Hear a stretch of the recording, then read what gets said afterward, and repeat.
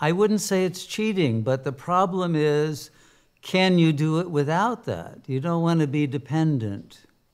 You want to realize this is your natural state. So if it's useful, okay, but there comes a time when it becomes a habit that creates a dependency that produces a fear that you can't do without it.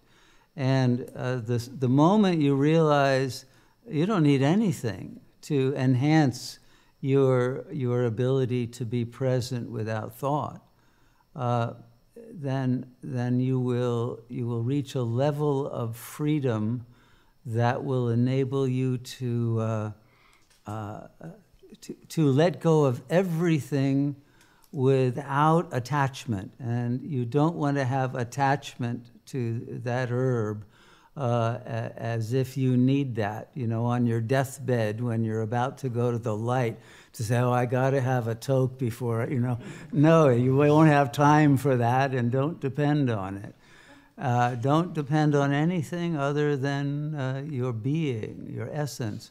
But I will say, cannabis is an herb that was always sacred to Shiva in India, and still is.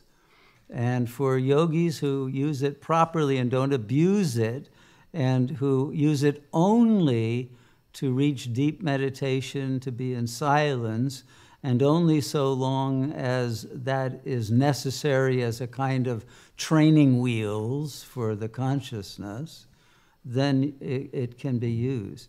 But if it's not used in that proper context by someone who has the yogic development to make use of it properly, it will actually produce paranoia, and it can produce very negative states and worse anxiety, because the unprocessed subconscious can come up.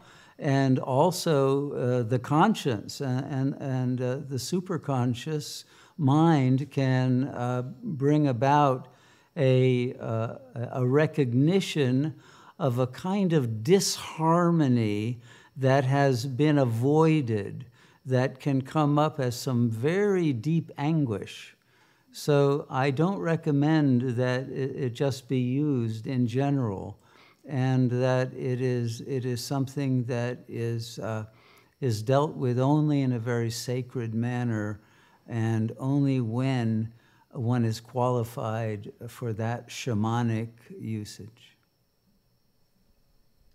Go ahead. And the second part of the question was, if I entertain a negative thought and I catch myself, what should I do, and how do I release it? Just stop thinking it, that's all.